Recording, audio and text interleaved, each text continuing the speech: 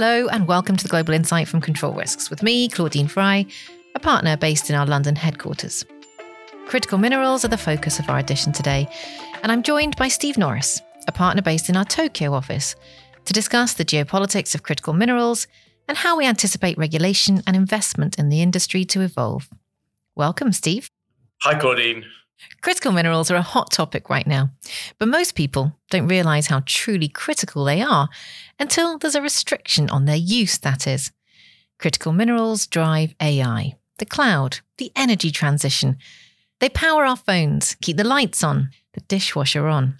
The US government defines critical minerals as those which serve an essential function in one or more energy technology and which are at high risk of supply chain disruption.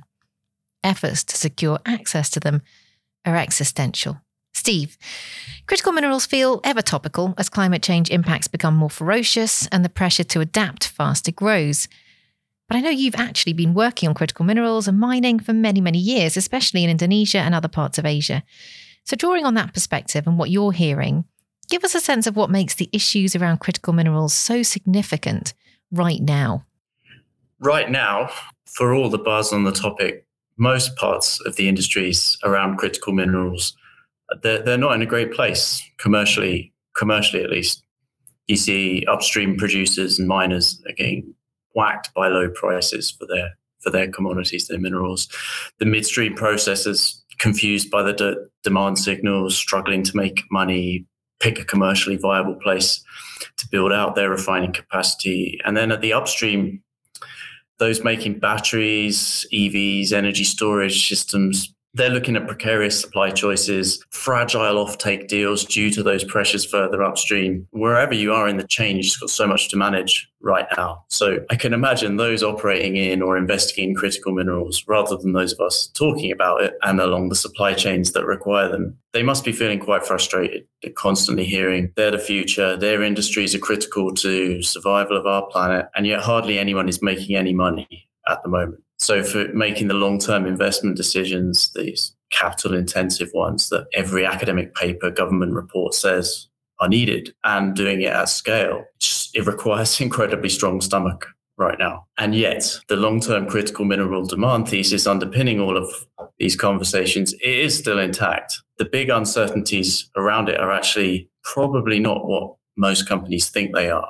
Yes, this is cyclically a very stressed phase, and a couple more probably this decade would be inevitable. But there's clearly going to be a huge market for most of the commodities within the next 4 to 5 years, and then after that. So current price valuations, they favor the big companies, that's for sure, those who've got the capital to deploy and the corporate stability to make long-term decisions, long-term bets, really. And that's an interesting aspect. If we think about critical minerals investment, maybe it's coming from oil and gas majors, sovereign wealth funds, for example, rather than just from mining firms, as you would expect. In the mining sector, the juniors, the mid-caps, the mining firms like that, they don't have the balance sheet strength to ride things out through these cycles. Their projects lose their commercial feasibility. You're seeing banks pull away their funding. And so for them, long-term thinking is, it's largely irrelevant at the moment. So, if you're looking at opportunities, you're going to see assets coming offline, going on pause, and those might ultimately end up being developed by someone else in more hospitable economic times. You come back to the bottom line, though, which is the electrification of everything, and hence the critical minerals that will enable that. There'll be an essential business trend in the next decade and beyond, and along with related energy transition things like massive renewable energy build out, new fuels, overhauling of food and agriculture, so on. So right now, painful shakeout, but then maybe the quicker the better, and then transition to the lead up to the next opportunities, if we put it in an optimistic framework. And there I was thinking this was going to be largely a good news story, but actually there's clearly a huge amount of complexity and challenge here. And indeed, perhaps some of the challenge is actually driven itself by the very significance of critical minerals, because there is just so much resting on how states manage to exploit the resources they have or secure access to them. So critical minerals are obviously about energy transition, but discussion is almost always about US-China and the geopolitical context in which critical minerals are being extracted, processed, exported, and used. And you tend to end up in those discussions thinking about two questions. Can the West produce what it needs? And can it do so by itself? But Steve, are these even the questions that governments are asking themselves? Well, it'll take the US, the EU, the collective West, optimistically at least 8 to 10 years to build out their own independent supply chains, to de-risk from China in all of these industries, and kind of trying to hold back the future until a point at which its own industries are in place to deliver and benefit from the process. So really that is running counter to the goal of energy transition ASAP. Those two objectives, they're in tension. They haven't been reconciled effectively yet, and probably they can't be, referring back to those two questions. So incorporating lead Chinese companies and letting them benefit from the industry growth in the collective West until the point that they can be replaced arrives, that's probably what old school Chinese policy would prescribe in this kind of situation. But at the moment in the West, the politics is just not there. It kind of lacks the subtlety of thinking and definitely of messaging, I'd say. So, blocking world-leading Chinese companies out, but sometimes not even doing it explicitly or clearly in the regulation, in the letter of the regulation. It's also part of what is messing with the demand picture at the one point. For example, at the one point in the supply chains where China's companies aren't currently so dominant, and that would be the upstream, the mining side, the actual control of the resources in the ground. So on the mining, if we make a reasonable assumption that, let's take one example, lithium batteries will be the key chemistries for the next decade, at least in the energy transition, and the lithium-based chemistries will gradually supplant the nickel-based equivalent. We can also assume that the long-term case for lithium is strong, it's robust, even as prices last year were weak. This year they'll be weak too, probably. And the optimists will say we face down this current down cycle. And then when enough companies halt production, run down inventory, the next bull run begins. Then you need the next demand wave to kick off with injections of growth from faster EV uptake in countries that have made not much progress so far compared with China being the obvious one. And all that probably is going to happen. So then you have, on top of that, you have the massive targets for increasing renewables. And in many countries, as the local grid infrastructure, it's not there. It can't absorb all of that new renewable capacity. So to avoid that waste, to avoid curtailment, you build energy storage systems, basically massive batteries next to your wind or your solar plant. And there you've got another big driver for critical mineral demand. That will be what pulls these upstream calculations, valuations for minerals into more investor-friendly territory in the West. And then if you assume it will happen, the decision becomes, where do you mine? Hard decisions, chasing subsidies, anticipating geopolitics trends, dealing with national regulations, navigating the fluctuation in your cost curves, which you don't have control of in many cases. So there aren't really easy decisions if your end goal is building up your own China-free supply chain, I guess we call it. So look even at the tier one mining jurisdictions. Like look at the backstory to the M&A frenzy in Western Australian lithium in the last 12 months. The Aussie iron ore billionaires pivoting into lithium and making the Western Australia industry just so much more complicated. I'd expect Western Australia still to play a massive role, along with Canada, especially Quebec, Brazil to emerge in Latin America, while the likes of Chile and especially Mexico, too risky domestically, geopolitically. Argentina maybe could go either way. Bits of mining success in Europe and Africa, but potentially interesting stuff also in Morocco, maybe even Saudi, where the financing is going to be there and possibly some very generous regulation too. So going back to the question, yeah, absolutely, you can build out an alternative supply chain. Probably it's being done the hard way. Probably it's at the expense of a faster energy transition. And probably it's being done in a way that it's going to create a lot of regulatory issues that are going to fall out of that geopolitical target. Steve, let's focus now specifically on regulation. You just mentioned it there, and the politicization of regulation. There are two major themes in terms of what we're seeing. On the one hand, industrial policy and subsidies galore, and on the other, a trend towards protectionism, nationalism, export controls, and so on, which is a response to the geopolitical environment that countries are operating in. So what sorts of questions are we being asked by clients, and what are the political and regulatory perils that companies are encountering linked to critical minerals? I'm interested in unpacking as well what the differences are between the sorts of issues that are relevant to critical minerals versus those that are the kinds of regulatory and political perils which have always been challenges for mining companies. Yeah. Well, I guess we start with the upside. We start with the subsidies and investing where you're going to get grants for mining or processing facilities in the US, especially. I think Japan and Korea are going to follow, obviously EU as well, probably others. That's a pretty obvious call if you're a business. It's much harder at the moment if you're looking for something a little bit more precise, narrowly defined, like accessing the EV subsidies in the Inflation Reduction Act in the USA.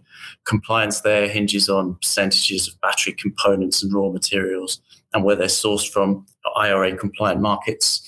And then those percentages increase annually through this decade. So I guess the big peril at the moment for the industry and various industries in the chain is what happens to the Inflation Reduction Act, to the IRA, if Donald Trump is elected this year and is back in office next year. So that's definitely the top question now that we get asked, especially for the battery companies in Japan and Korea. And across the supply chain, I imagine it's the same for our colleagues. It's obviously very hard to answer. You'd have to think Trump, he's not going to be able to help himself and leave the IRA alone as it is, because it's such a President Biden hallmark policy. And can imagine Trump firing out executive orders pretty soon after retaking office. What could he do? What about much tougher rules on the foreign entity of concern provisions that came out in December? Don't really clarify the level of Chinese participation in the supply chains or the ownership of IRA subsidy applicant companies that is permissible. Tougher rules could come on what Team Trump might call mineral laundering, backdoors into the US. So that would be tougher restrictions for companies who are building, say, mineral processing facilities or battery manufacturing plants in countries where the US has a free trade agreement, like Mexico, Chile, or companies who are partnering with Korean battery or chemical companies because of the US South Korea free trade agreement. And when they do that with Chinese involvement, supply deals, equity, JVs, will they be able to qualify for the IRA incentives or even access the US market at all? It's quite possible that you could see changes to this effect that, what they really do is they completely gut the principles of an FTA as we know them. But it's not beyond imagining, really, if we think back to Trump 1.0. I could put out another wild guess. So on the licensing loophole that currently industry believes is there, that seems to facilitate partnerships between Western automakers, for example, and the big Chinese battery manufacturers. I wonder, could we be heading for much more demanding, you might even say Chinese-style technology transfer requirements on those Chinese companies being a condition for those licenses being issued? They could be attached to those kind of licenses, and then depending on how they are articulated and implemented, it could kill the deal. It could trigger our IP lawsuits going in the opposite direction to what we're used to, or optimistically, it could maybe lead to some space that is mutually beneficial. I guess you'd say the latter would be much less likely. But you do hear a lot of people in the industry or commentators saying we've got to be heading towards a light bulb moment in the US-China relationship. I don't think it's based on much more than that's probably something that would make sense rather than reality.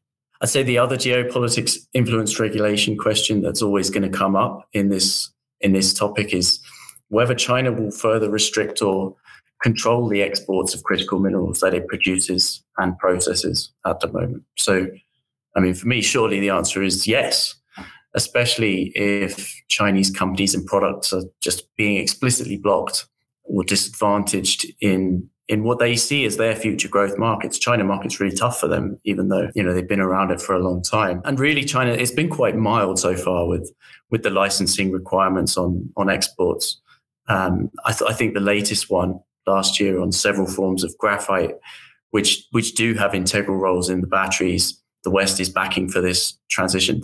That was a bit of an escalation, even if it was an implied threat an escalation in the implied threat rather than the implementation, at least not yet. But really, China's just got so many levers, and they're all good ones. So after graphite, I think magnesium, tungsten, rare earths, maybe more subtle action to control export of mineral processing technologies, and then they've got the top trump cards of processed lithium, nickel, cobalt, and so on. Really, the most effective measure for China, it's just to keep on doing what it's doing. It's to keep on overproducing minerals, regardless of the commercials for those producers, and then watch the ripple effect go through global markets. Sometimes, China will have to respond. Anyone would feel they have to respond to regulations coming from the other side. So if those responses come, maybe we'll call them, I don't want to call them retaliations, but maybe if those responses come not as particularly planned moves, and you think about what could trigger them, look at a ban or an effective blocking of Chinese EVs into the EU, probably the next one. Maybe the US raising tariffs on vehicles imported from China to 40, 50%, some kind of red line thing like that, which you'd hope wouldn't happen because obviously it's better for consumers to have access to affordable, high quality EVs, but also for the critical mineral industry as a whole, because hitting that next wave of mass EV adoption is what that industry really needs, and the investors in it above all need. And the sooner the better. I mean, granted, unless you're a Western automaker, perhaps. Though it's hard to see the IRA or any other regulatory measure offering them anything more than temporary shelter. So as a last point, probably beneath these kind of existential regulatory risks are like you said, like the more tangible ones, the ones we've seen for years in the mining industries, kind of the more likely ones as well. So where every country with some minerals thinks they need a downstream refining industry, so they start blocking their ore exports, or because the industry has become this kind of famous strategic thing, they think better insert some SOEs or some state equity demands into these projects and these contracts. All of it will boil down essentially to contract security, contract stability. It's just not going to be very strong almost anywhere through the next stage of the energy transition. And you see political leaders, maybe they're going to start looking at Indonesia, geared up now to provide maybe 65, 70% of global nickel by 2030. And then those leaders see the various export policies that Indonesia introduced over a decade ago as a massive success. I remember the years of legal issues, arbitration, brinksmanship, when those policies first came out. And I can't see now, when we're all cognizant of those minerals and their critical role, I can't see any other countries being able to repeat the Indonesia playbook today, or at least to emerge from this initial business dogfight to attain what Indonesia has done with nickel. Almost none of the Indonesian nickel will be IRA compliant. By the way, but that isn't going to be enough to help the non-Indonesian mining industry, nickel mining industry, which is probably the one that's hurting most at the moment because of the quantities getting to market from Indonesia.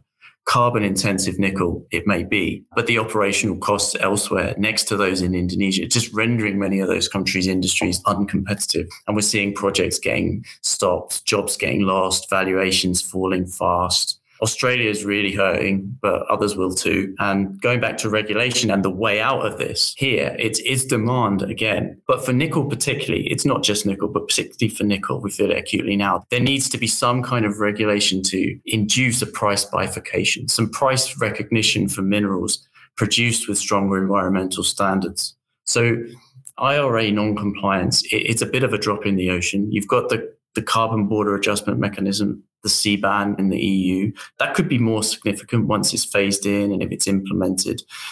But wider pricing differentiation is what the producers need, and no doubt what they're lobbying for in Australia, where it will come in Canada and others as well. Nickel's longevity in battery chemistries, it might take us beyond that discussion for nickel, but it's pricing, probably something coming. And one of the decisions that's going to be needed when these net zero fundamentals, they have to be decisively addressed. You can't push it back any further. Awareness of political, country, and economic risks underpin your organization's ability to protect value and mitigate shocks. Whether you need consulting on a particular project or longer-term strategic, analytical, and forecasting resources, we can respond to your requirements face-to-face or through our online platform-based solutions. For more information, follow the link in the podcast notes.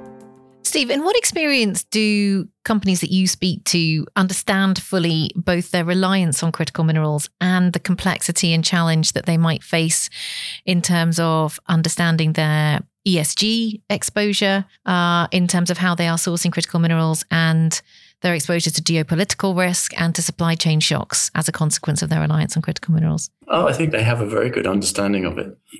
There's no question that at least in the West, that they certainly know. The Chinese companies, they certainly know. They know they're under the microscope. I guess you go jurisdiction by jurisdiction, and I would say that some of those jurisdictions, the conditions on the ground for the Western miners, they probably make them uninvestable if you're going to stick to ESG requirements, as you must do. And what about the upstream, Steve? So not your big tech companies, but I'm just wondering if there are manufacturers of cars and other products which are dependent on critical minerals and rare earths that don't really fully understand how they are exposed to critical minerals risks indirectly. Yeah, the end users, the manufacturers, I think they understand it to an extent. In a lot of cases, I don't think they put enough resources behind managing their supply chains, verifying their supply chains. Very, very difficult task, of course, but it's probably going to be regulatory therapy that kind of compels them into doing that. I think a lot of governments are experimenting with that kind of supply chain sustainability-based regulation. It's going to have to be regulatory-led, I would imagine, because it's going to cost. And then there's going to have to be some kind of offset built into the regulations to make sure that companies follow them. And I think most companies want to do it, but it's very difficult if, it's going to render you uncompetitive. So it's going to have to be a bit of carrot and stick on that front. I think companies get it. Certainly the ones we talk to, they get it. They just realize that it's often impossible to follow the regulations as they currently stand. So what should they be doing, Steve? I mean, definitely you have to have really strong supply chain management processes in place. It's easiest if you have a degree of vertical integration built into your business. And that's probably one of the trends going on now. Obviously, you have to. I would say engaging around this issue of price bifurcation, price recognition is probably one of the quickest ways to make this, a widespread reality rather than just something that the admirable few can afford. So engaging, monitoring, and kind of trying to shape the regulations is probably what you need to do as well. I know you're helping a lot of organizations do that kind of work, Steve. Let's look ahead and anticipate what might come next. There's clearly an enormous amount going on. China's dominant, but you've already mentioned a few countries where there may be interesting opportunities emerging, perhaps Morocco, Saudi Arabia. I wonder if there's any others that you would want to highlight for our listeners as places to watch, or things more broadly to watch over the next few months? Yeah, there's a few things that could have big impacts in critical minerals. Obviously, some major new technological innovations, perhaps battery chemistries, maybe new extraction techniques, maybe energy storage, new innovations there. That could be highly impactful. Probably you'll see a few minerals get, in large part, engineered out of a few parts of the supply chain or a few of the industries, like cobalt, for example, maybe nickel to a lesser extent, as we just mentioned, but not anything that's going to totally rewrite the critical mineral story there. I think one other thing that's going to be really interesting this year and next is M&A activity at the top of the industry. Lots of expectation that automakers will want to go vertical and acquire mines or battery makers so they secure their own sourcing of critical minerals. But I guess we're now more likely to see something really big with an oil and gas major or a sovereign wealth fund, something like an acquisition of a really big mining company. And I guess lithium targets make the most sense in this kind of situation. But that's important because, a top-end recalibration of any minerals key companies will have implications for all its participating miners and for all of the companies that have got, purchasing agreements with those miners lower down the chain. I think the last one worth mentioning is when are we going to see the first mining or the first harvesting of the minerals from the seabed? Most think that this is a much longer term thing, but I'm not so sure about that. So everyone's looking at the International Seabed Authority and the international waters that it regulates in places, quite famously like Clarion-Clipperton Zone in the Pacific. And yeah, that is likely to be the longer-term future of seabed mining harvesting industry. But the ISA, it says it's only going to have regulations for exploitation. You can get exploration licenses now, but regulations for exploitation by 2025. And that almost inevitably will be followed by a lot of contention over royalties, how the ISA will enforce environmental rules.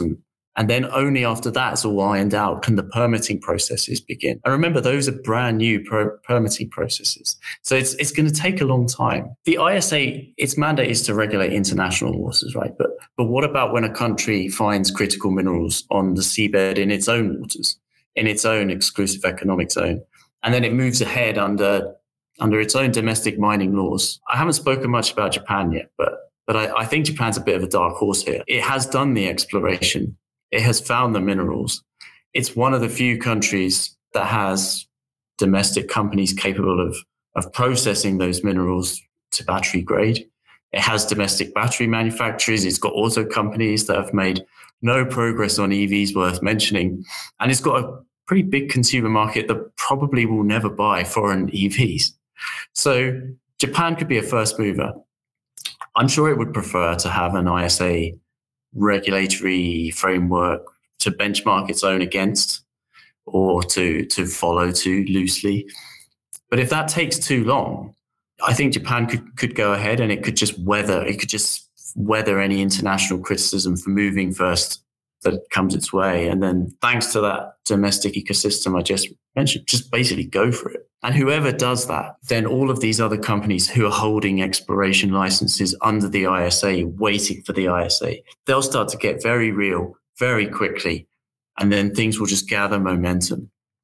I think that could kind of trigger a bit of a seabed mining gold rush. And we've seen Norway, I think, this month voting to approve seabed mining. Norway, one to watch as well? Norway's hasn't got any of those things really that I mentioned about Japan. So if Norway goes ahead, then that backlash could prevent it really getting anywhere. It could get them off the seabed, perhaps. I'm sure it's got the technology to do that. But then who buys it? Who buys it in a context where everyone's outraged? I mean, in Japan, that's why I kind of see them as a bit of a dark horse, because they can do it all themselves until the rest of the world's on board with it. I think whoever does it, it's going to be a bit of a broader disruptor, because unlike a mine, it won't take 7 years to get it into production. You kind of just suck it up off the seabed and ship it back to land and then get it into processing. So, that remotely operated vehicle technology, the other marine technologies that you need to do it, it's a small industry at the moment, but it's pretty advanced. It's ready, really. So you could see large volumes of copper, cobalt, nickel, manganese getting to the market much quicker than we envisage if we rely just on normal conventional terrestrial mining. So it should be good news for 2030 supply-demand challenges, negative forecasts there. But it's going to be a disruptor because it's going to imperil a lot of that terrestrial mining. It's going to make it a lot harder for those projects and operators to raise capital if they're not yet in production, and especially in jurisdictions which don't have great governance standards in place. It's going to invite a backlash from mining-focused countries, I can imagine, even if it is a net. And from an environmentalist, presumably. Yeah, well, and of course, the environmental community. So potential game-changing stuff there, Steve. But seabed mining will be politically contentious and certainly of interest to environmentalists. So we'll be watching that closely. You've raised a lot of issues that organisations should be monitoring very closely if they are in any way directly or indirectly reliant on or involved in critical minerals. Steve, thank you. I've learned so much listening to you talking about critical minerals over the past 20 minutes or so.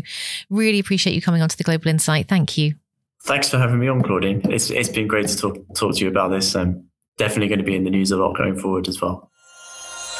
Was any of that information new to you? A lot of it was actually pretty new to me, and I hadn't really thought through yet what the implications of Trump coming to power in the US this year might be when it comes to critical minerals. Although we certainly are anticipating that we might see way more of the types of export controls that China has already introduced on some rare earths start to expand and to acquire more meaning over the course of 2024. How are you managing your exposure to risks linked to critical minerals, be they geopolitical, regulatory, operational, environmental, or security?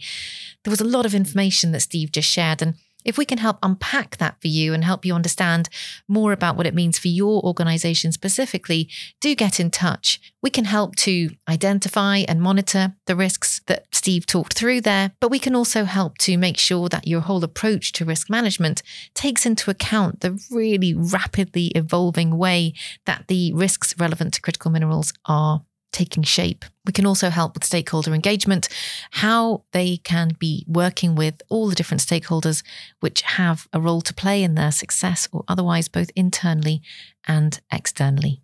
Thank you for joining me for this edition of the Global Insight. If you liked what you heard on this episode of the Global Insight, make sure to subscribe. And don't forget to check out our other podcasts as well, like Decrypt, featuring our experts from across the world making sense of the cyber and technology issues impacting business. As always, thanks for listening.